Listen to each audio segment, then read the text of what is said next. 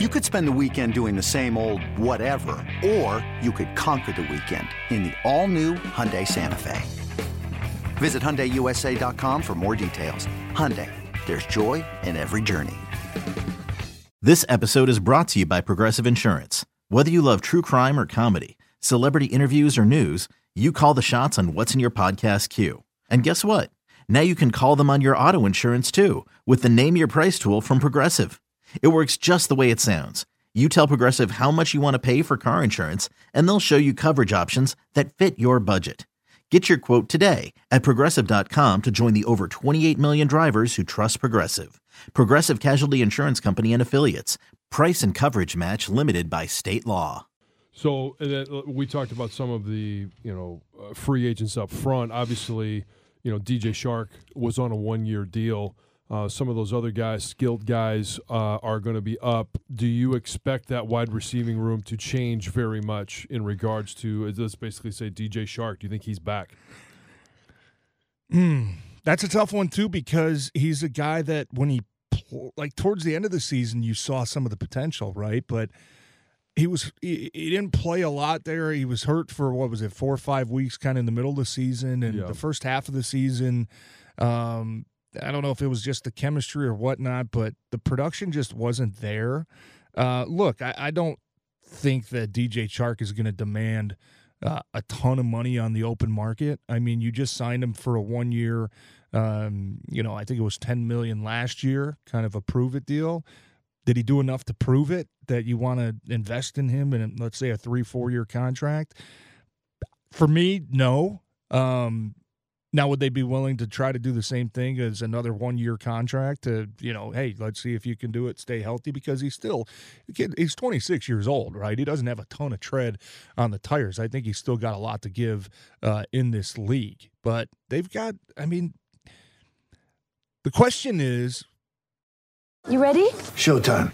On May 3rd, summer starts with The Fall Guy. Let's do it later. Let's drink a spicy margarita. Make some bad decisions. Yes! Audiences are falling in love with the most entertaining film of the year. Fall Guy. Fall Guy. Fall Guy. That's what the poster said. See Ryan Gosling and Emily Blunt in the movie critics say exists to make you happy. Trying to make it out? Nope. Because I don't either. It's not what I'm into right now. What are you into? Talking. Yeah. The Fall Guy. Only in theaters May 3rd. Rated PG-13.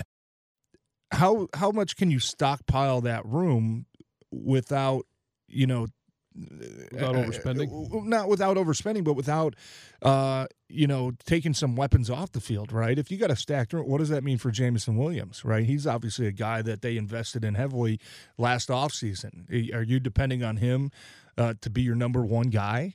If they are, then you don't bring DJ Chark back because we know that Amon-Ra and Jameson would be 1 and 2, and I don't think you put, that type of cap and that type of investment into what could be a 3rd or 4th receiver on your team. It all depends on what they think, and I obviously I think we all know that they're hoping and depending that Jameson Williams will take a step this offseason heading into next year. But DJ Chark, it would depend on the price tag. I don't think that he did enough that I would say, this is a cornerstone guy. We need him back. He was huge for our offense. He certainly made some nice plays, but I guess just not enough for me to sit here and say, yeah, I think he's a guy that should put a priority on. And it all depends, too, on what the market is. We saw last year the free agent wide receiving market was flooded with a bunch of guys. I don't know that there's a lot of guys out there this year.